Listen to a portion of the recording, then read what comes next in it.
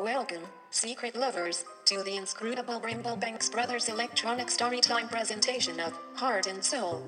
Now turn up the baby and wake the volume as I turn you over to the Brimblebanks Brothers themselves, Bentley and Jameson Brimblebanks.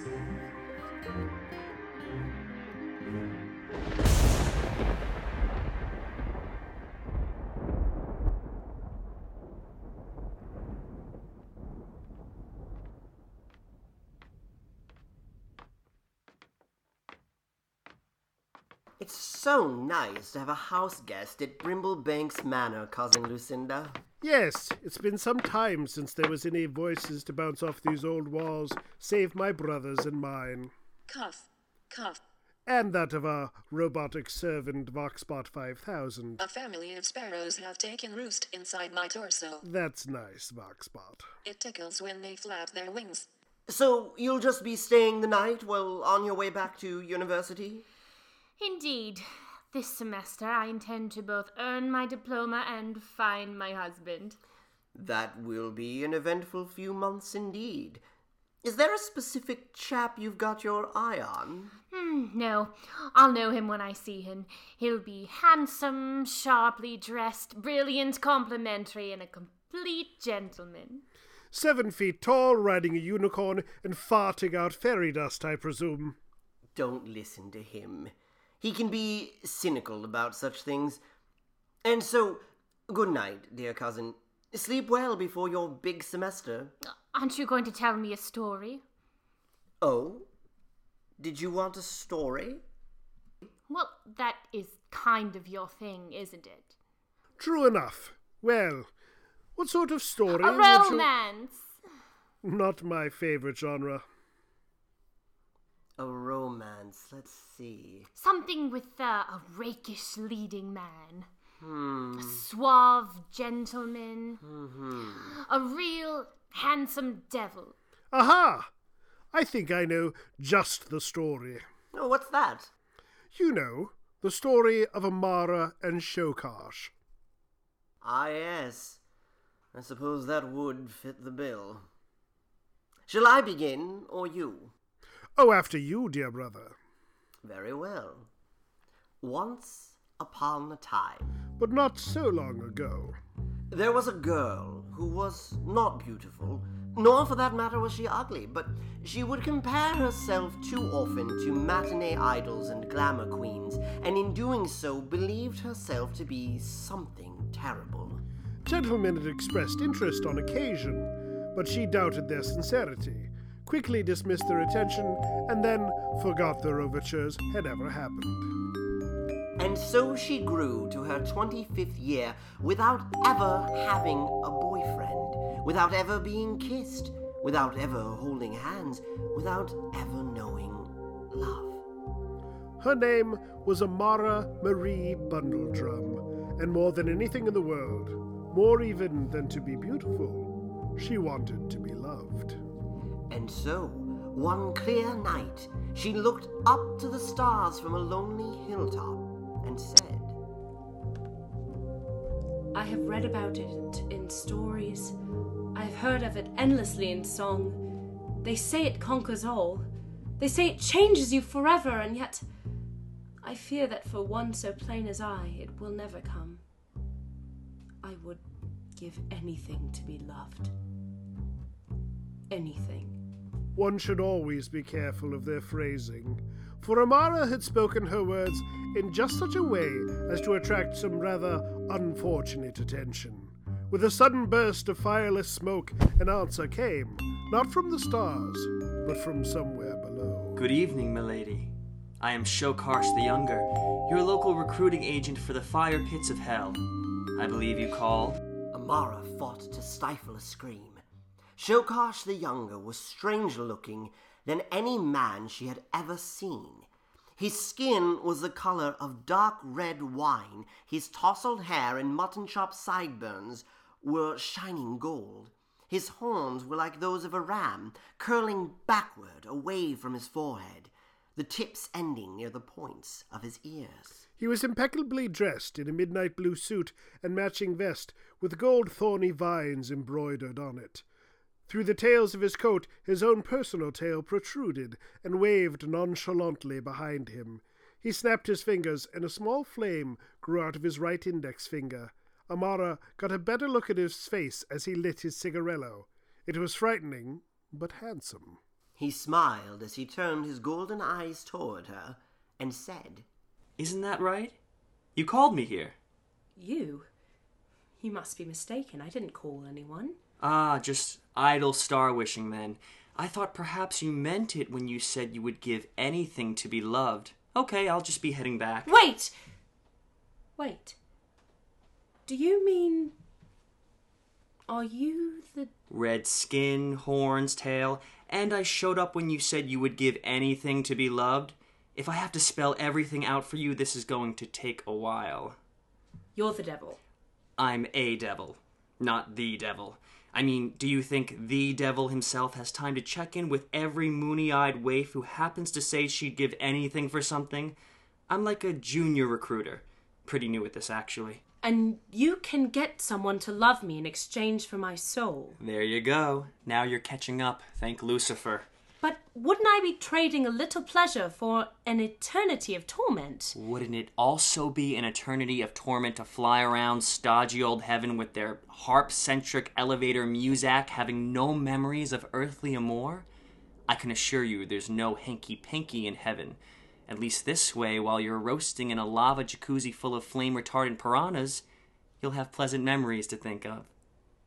Did you say flame-retardant piranhas? Never mind that now. Just sign on the dotted line. His movements were so graceful and subtle, she had never even seen him remove the contract from his breast pocket.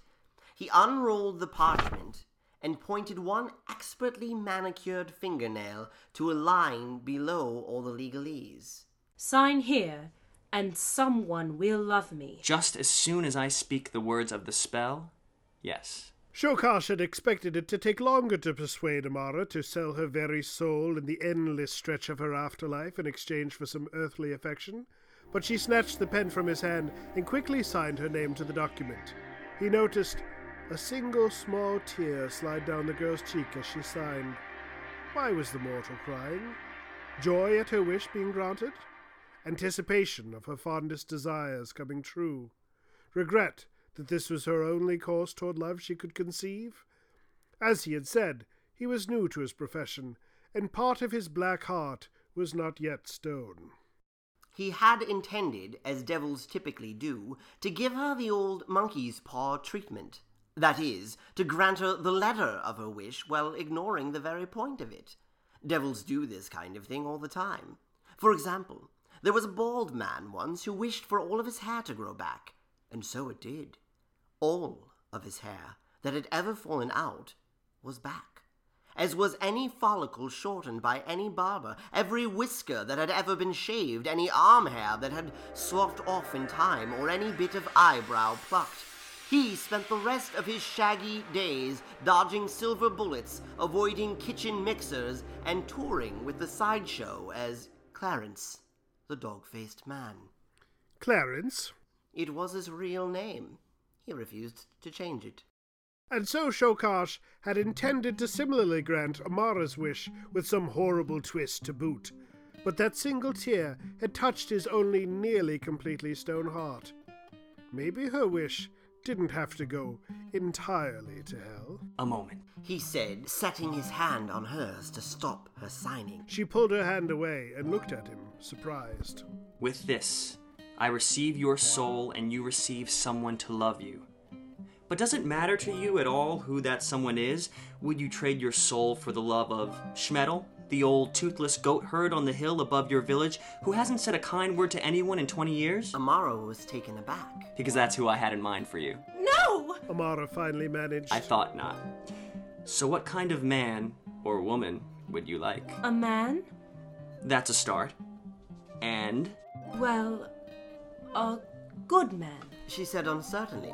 Who contributes to his community. I will remind you that you are going to hell now. There's no sense in asking for what you should want, or what you were told to want. Please don't act any better than you are. Tell the truth, my dear. No sense lying to a devil. Amara smiled a small smile at him. Her smiles were uncommon. This one made Shokash laugh. Perhaps she thought she should have a little fun. Well, handsome, she said. With teeth. Said Shokash, and Amara smiled again. with nice teeth, and nice hair, and nice eyes, and a nice... Be a little wicked, Amara. You're talking to a devil. And a nice... rear. Now we're getting somewhere. I'm not superficial. I never thought so. He should be complicated, a bit... Bad. edgy. He's passionate about his work. Doesn't let in just anyone. Oh, but he loves me. Me he lets in. Me he shows himself to. I touch his heart. He is hard and powerful and... Edgy. But with me he can be himself. And inside he is capable of love. Shokash shrugged. Well, he sounds like a weenie, but this is better than the first time. Better, Shokash thought. But even this way, the wish would never go easily, and probably not well. These things had rules, and he would have to follow them. He wasn't, after all, in charge. I can't think of a person offhand to fit your description, but you weren't unrealistically specific, so one of those fellows is bound to wander by. Yes? And then? I learned this trick from a Greek goblin. Once you sign that document, the very first gentleman that matches your description and sets eyes on you, no matter who he is, will fall madly and completely in love with you. Oh, thank you! She cried out, and without thinking, she hugged the devil. It was his turn to be taken aback. Then Amara swept up the pen, her heart beating rapid with excitement, and signed her name. She felt certain she'd made the right decision. Our pact is made, Amara Marie Bundledrum. He said, readjusting his suit where the sudden hug had disrupted it. And so, the first creature of your description who sets eyes on you will fall madly and completely in love with you. He was a young demon, as we have said, and rather new to his profession. He had meant to say, the next creature that sets eyes on you, but misspoke and said, first. One should always be careful of their phrasing. And so in a flash of light, the spell was complete. Amara's soul was taken, and Shokash's small sympathy for her grew and grew inside him. Her features did not change, but what had seemed plain to him before now seemed beautiful. What had seemed to be self-loathing now seemed the height of humility. Her joylessness sparked his curiosity. What had happened to her in the past that had made her unhappy? And what would make her happy now? Amara Marie Bundledrum, there is something I must tell you. Yes, Shokash? I am Shokash the Younger, emissary of the land of the damned, junior soul recruiter, trickster, villain, son of Shokash the Defiler, and Skoletta the Hoochie. And what must you tell me, Shokash? I love you.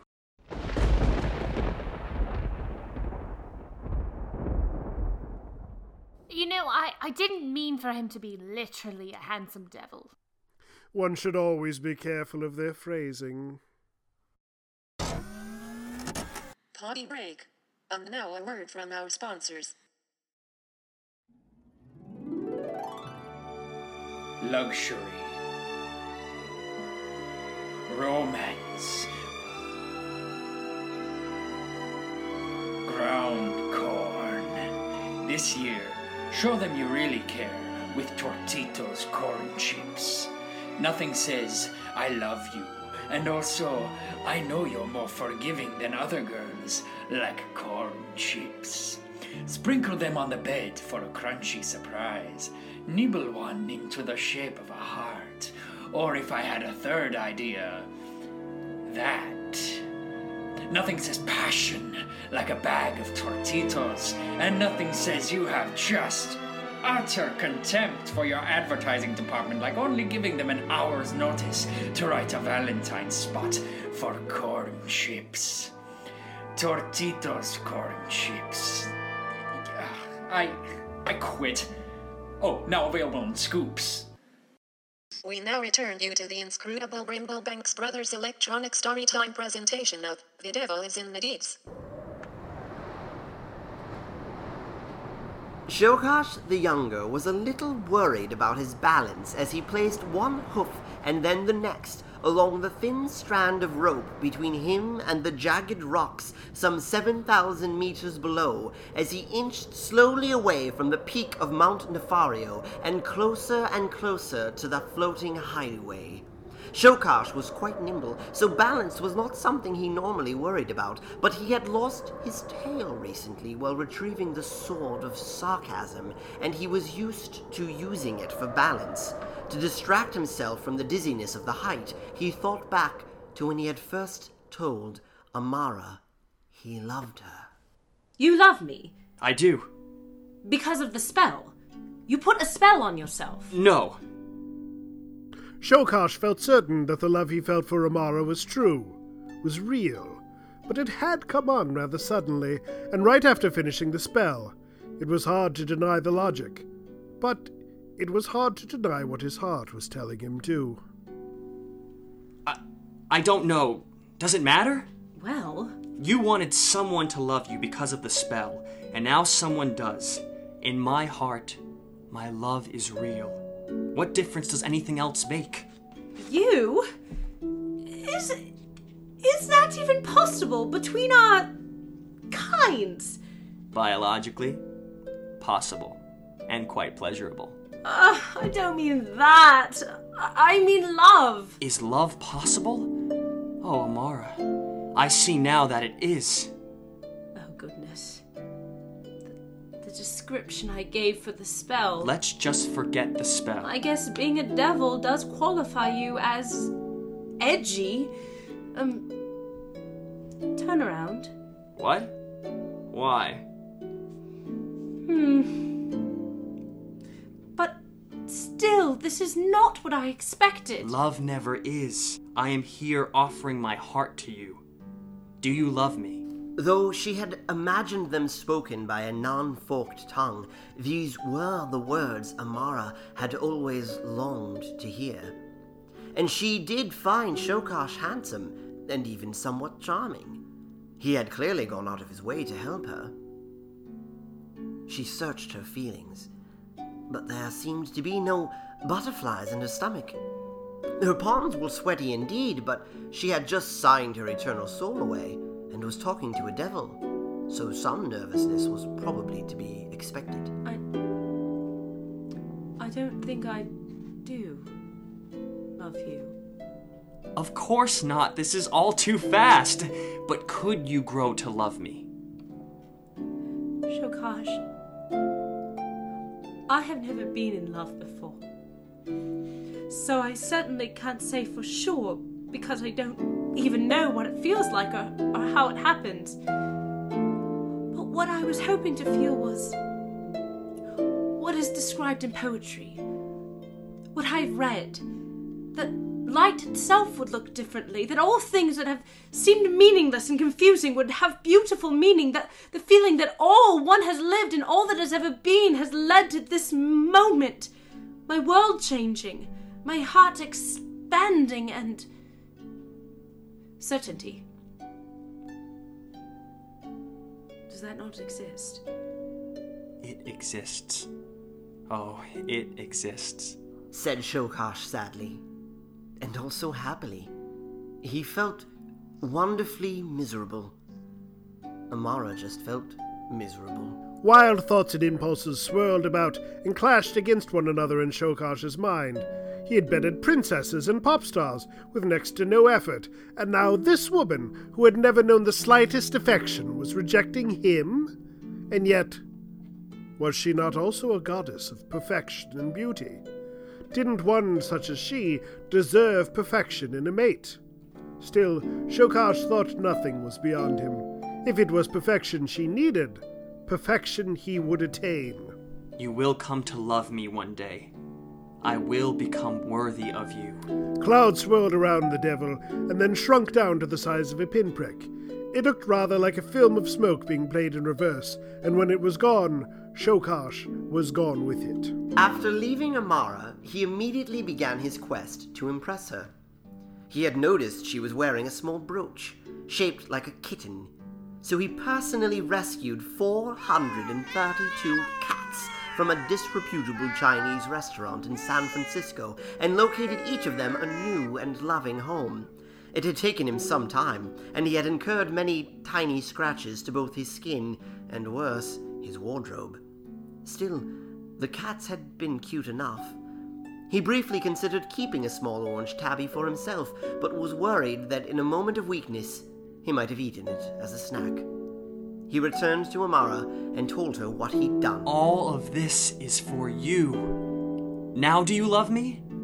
I am really impressed. Said Amara. Loving homes for 432 cats. How did you convince that many people to be pet owners? I can be very persuasive. Do you love me?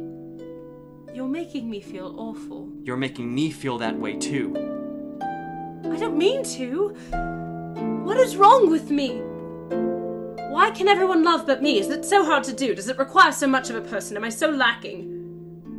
I've made a deal with the devil and used magic to find love, and still I do not have love. Oh, Shokash. Either love does not exist, and it is not real, or I'm truly wretched. Either way, my life has never felt so terrible. She walked right past Shokash as she spoke. He thought she smelled of vanilla and tears. She turned and looked at him. You fill up my senses. He murmured. John Denver? What? That's a John Denver lyric. You like this John Denver? Well, I suppose I... And Shokash disappeared in another implosion of smoke. A bird landed on the rope in front of him, halfway between Modnafario and the floating hideaway. Once he would have kicked it aside without hesitation, but his love for Amara had changed him. Now he hesitated nearly 3 seconds before kicking the bird away. His thoughts again turned to the recent past, to Amara's reaction when he brought the granola-eating country singer back from hell. Wait a minute. John Denver was in hell. The man had his secrets. Sing for my lady love, John Denver.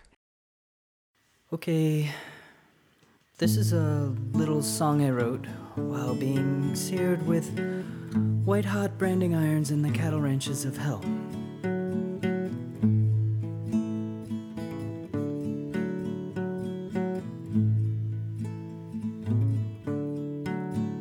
When I think about the time gone by and all that's come to pass, I really wish I'd made sure that the tank was filled with gas. I don't regret stealing ivory tusks or robbing eagles' talons, but I wish I'd stopped a moment just to get a few more gallons. Now my fuel gauge is forever on E, and there's nothing left of me. Yeah, my fuel gauge is forever on E, and I'm burning in misery.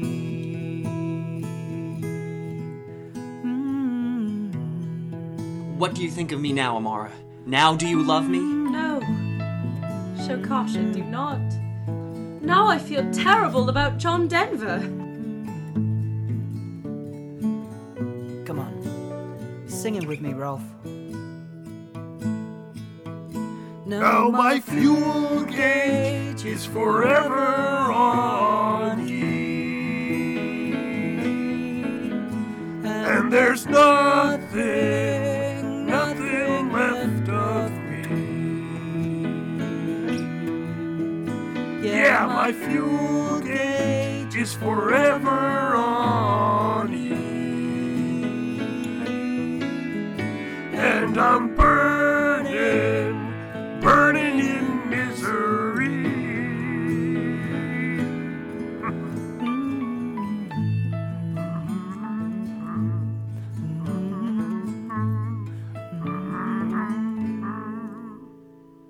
Oh, shut up. And so Shokarsh had decided to gain a prize for his love, a most rare and valuable prize, to prove his worth to her. He had bested the beggar king of Covent Garden in a contest of riddles to win the map. He had lost his tail to the oldest alligator in the New York sewer system while retrieving the sword. He had climbed to the peak of Mount Nefario and crossed the chasm, and now was stepping foot onto the floating hideaway.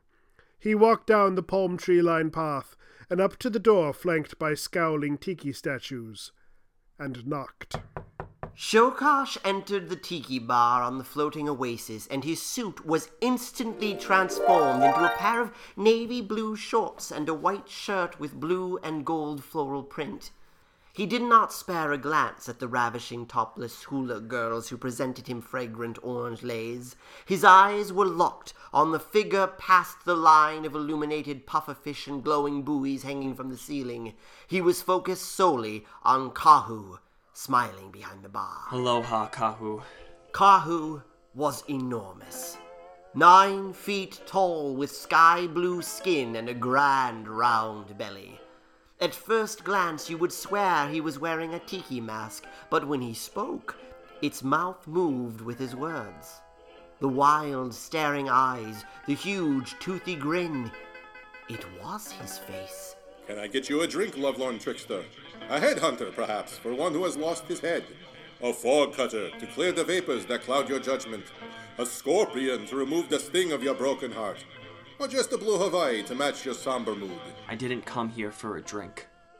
Well then, you came a long way for nothing, my devilish friend. For a drink is all you could get from this place. Here, a Mai Tai with no taunting attached. The greatest Mai Tai on the planet, or above the planet, the case may be. Here, I pour one for myself as well. If we must fight, let's share a drink like gentlemen first. Very well. Shokarsh sat at the bar, removed the flamingo pink umbrella from his Mai Tai, and swirled the mermaid-shaped swizzle stick around the rim of the glass once before taking a sip. Kahu had not boasted idly. It was the finest combination of rum, orange kuraku, lime juice, and syrup he had ever tasted. You're lost, Shokarsh. Don't you realize your love you feel is only a result of the spell you've placed on yourself? Perhaps it is. Or maybe it only started that way. Maybe now that I've seen her, studied her, fought for her, maybe it's become real. You're fooling yourself, little devil. Give up. It makes no difference how it started. I know what I feel now. I do not dislike you, so I will tell you something true. People do not fall in love because of great feats or gifts bestowed. If she does not feel the things that you want her to feel, then she does not feel them. And you will be happier if you can let her go and do your work. If I could, I would. I have tried. I am bound to her. Loving her is part of who I am now. I cannot undo it. I like to play host here in the tiki bar in the floating oasis, Shokarsh. I enjoy mixing these drinks and playing songs on my ukulele. Let's leave it at that. Don't make me hurt you. Give me the pearl. There are many pearls here on this island in the sky. You are free to take almost any of them back to the object of your phantom love. Give me the vermilion pearl. That is not yours to take. Well, if it were mine, I wouldn't need to take it, would I? I will not be drawn into a game of semantics with your boy. I may play at being a host and a bartender, but first, I am Kahu, guardian of the vermilion pearl. Very well. Shokarsh downed the remainder of his cocktail, stood up, and drew the sword of sarcasm. Hey, I love what you've done with this place. Very classy, really. Not garish at all, said the sword. That remark did not sound sincere. Meet the sword of sarcasm. Kahu did not like the sword of sarcasm, and so grabbed Shokarsh by the head and threw him across the lounge. He smashed into a wooden tiki statue in the corner and fell hard to the ground. Wow. That was so impressive. We're totally scared of you right now. You should be. I am Kahu the Mighty. And what a mighty physique you have on you. You really look like you're in great shape. Hey, that's hurtful. It had only taken 3 comments from the Sword of Sarcasm to completely demoralize Kahu. The great guardian slumped his big blue shoulders and furrowed his wooden brow. His spirit and his guard were down. And Shokash leapt across the bar, and with one great swing of the sword, he cut Kahu in 2.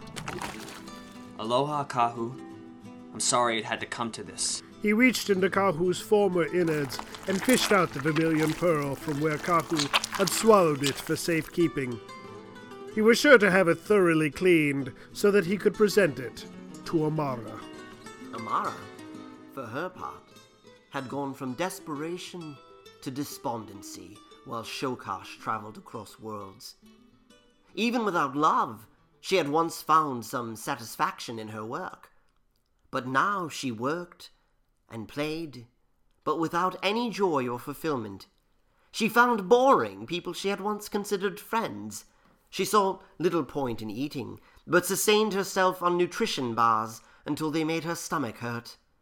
She understood now that she lived in a world without love. Perhaps she lived there alone. Or perhaps everyone lived there alone. Maybe all the poets had been pretending or dreaming. She suddenly realized that Shokash was standing behind her. Without turning, she said, If nothing else, Shokash, you've shown me the truth, and I thank you for that. The truth? It is why John Denver made me so unhappy. It is not that he is in hell. That is no tragedy.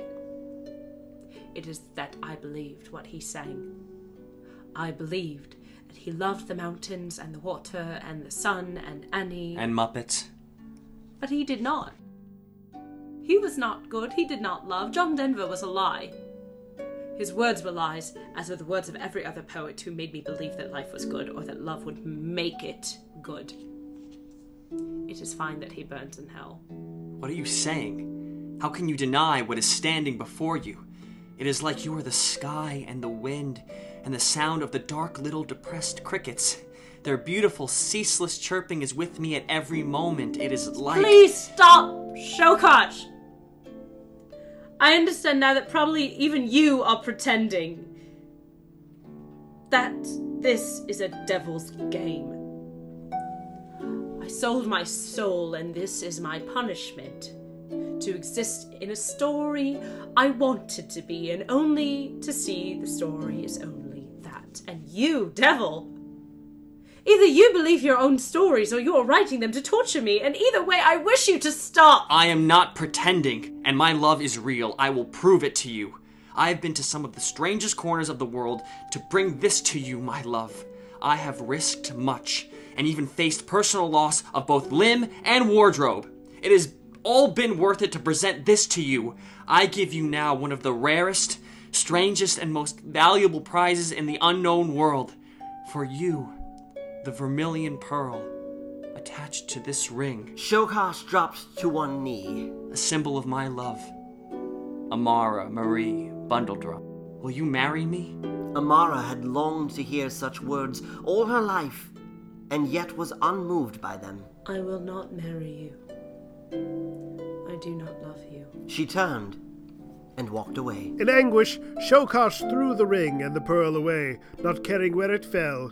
He dropped to his hands and knees and bellowed in heartbreak and frustration. Why? Why won't she love me? I would give anything to win her love. Anything. Even Shokash had not yet learned to be more careful in his phrasing, and he had spoken his words in just such a way to as attract some rather unfortunate attention. With a sudden burst of fireless smoke, an answer came, not from the stars above, but from somewhere below. Standing before him was a figure impeccably dressed in a suit of deep purple. He had long ram's horns, skin the color of dark red wine, and hair as white as the purest snow. Did you say anything? Shokash looked up toward the familiar voice. Oh, for Satan's sake, it's you! Said Shokash, the elder. Father?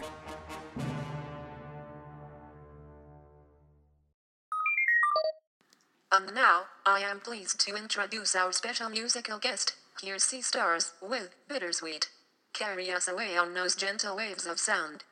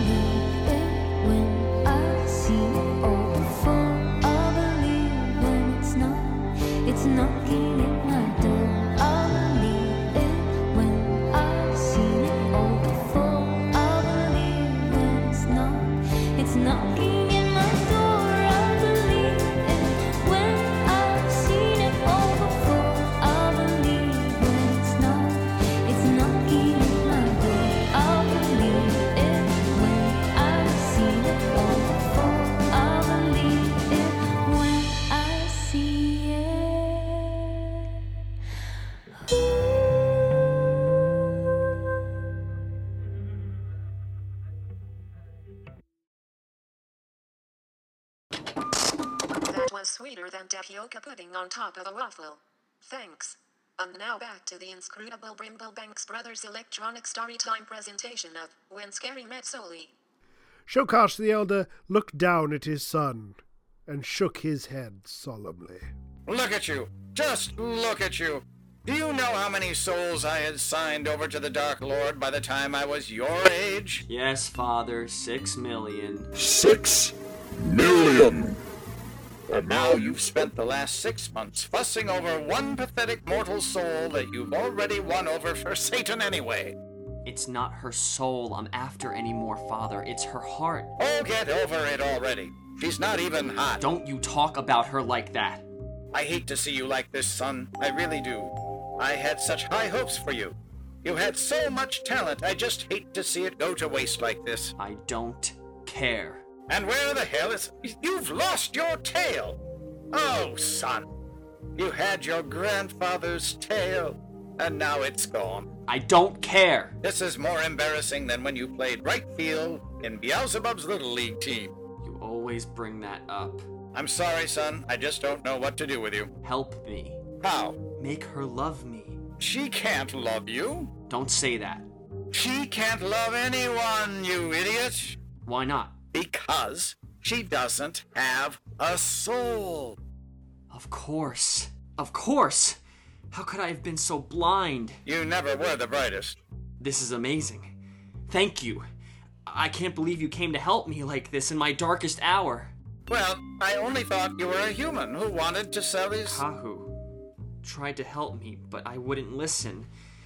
I almost feel bad for chopping him up now. I must get Amara's soul back. Her soul belongs to Satan. But I have her contract right here. Shokash grinned broadly and showed his father the contract. Son, you can't do that. Sure I can. I'll just rip it up. Do you know the price for disobeying the Dark Lord? Father, I'm a devil. Of course I do. Lava, fireproof piranha, blah, blah, blah. What he does to mortals is nothing compared to what would happen to you. In every conceivable way, you would be torn asunder. I've already been torn asunder. Father, I've never said this, but Amara has made me realize a lot of new things, and, well, I love you. And now I'm going to go before things get awkward. While his father stood bewildered, Shokash shook the tangled mess his hair was in into the intentionally tousled mess he preferred. He shrugged his shoulders, and the Hawaiian shirt and shorts transformed once more into the dapper blue suit he had worn when he first met Amara. His tail did not return, though. It was gone. He raced down the hill as fast as his hooves could carry him and caught up with Amara by the gate outside of her home. Shokash, I'm glad you're here, she said, and she smiled, and his heart lit up. I'm ready now for you to take me to hell. I will burn. It will be good to feel something. There is nothing in this world left for me to experience. Please, Amara, hear me out just one last time.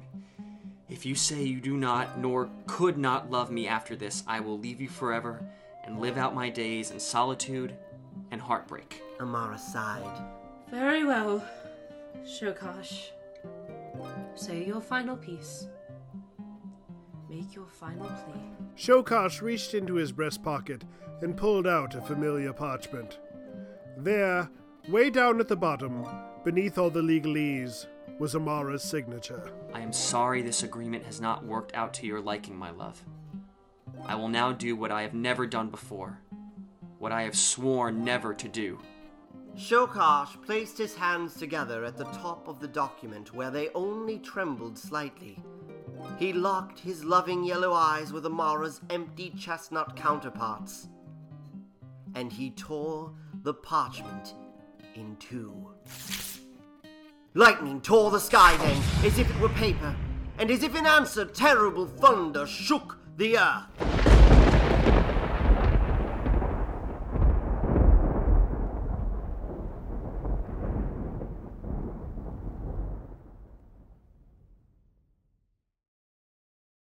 And so the deal was overturned? Indeed it was. And was Shokash torn asunder? I have heard love can do that. As can the devil. Was Amara's soul returned to her? Indeed it was. And so she would be capable of loving him? She would be capable of love, yes. Oh, good. But wait, the spell on him, wouldn't it be broken too? Indeed it would. He would no longer be compelled by magic to love her. But couldn't he still love her anyway? It could still be a happy ending. Could it? Well, Shokarsh had said to Kahu in the Oasis, he said perhaps he had been changed by all he had been through. Perhaps he had genuinely grown to love her. Perhaps. And maybe with her soul intact once more, Amara would be moved by all Shokarsh had done for her, and would have true love for him in return. Maybe so. Well, good grief! You're telling me nothing. Tell me that after this, she was at least less depressed and liked herself more. Is that what you'd like us to tell you? You're not going to end the story. Which is it? If love cannot be forged by a pact or a contract, can it grow by familiarity and sacrifice? If one cannot be moved by deals and presents, can one learn to love by seeing the soul of another? Can a love powerful enough to change a devil's soul disappear in a flash of light like it was never there at all? What say you, cousins? I say those are all excellent questions. I'm certain I don't know the answer myself.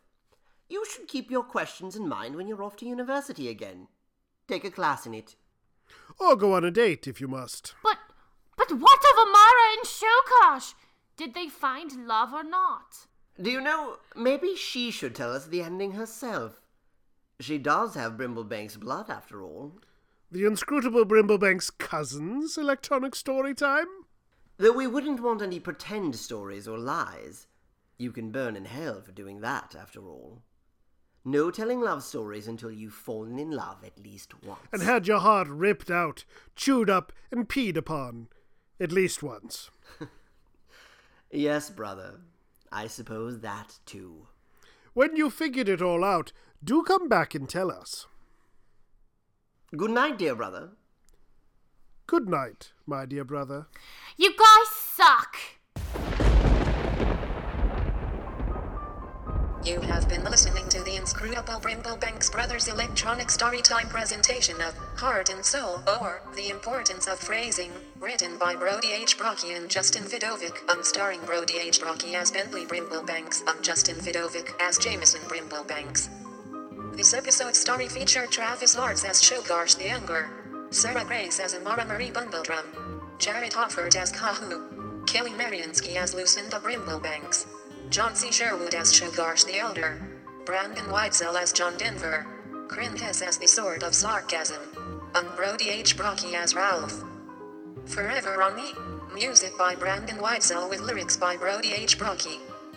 This month's commercial, Toritos, was written by Ramsey S. and starred Scott Longbray. Check out more of Ramsey's comedy at ramseys.net. The song, Bittersweet, written by Katie Gray and Kurt Bauman and performed by the band Sea Stars. Check out their website seastarsmusic.com and hear more from Katie on katiegray.com. If you enjoyed tonight's story, be sure to subscribe to hear more electronic story times in the future. Check out our homepage at brimblebanksbrothers.com and like us on Facebook for more. If you are a songwriter who would like your music featured on the show, a comedy writer who would like to write a phony commercial, or a sound editor who would like to help out, email us at brimblebanksbrothers@gmail.com. Until next time, I am the Voxbot 5000 for the Brimblebanks Brothers saying, if you can be with the one you love the bees instead. They make honey.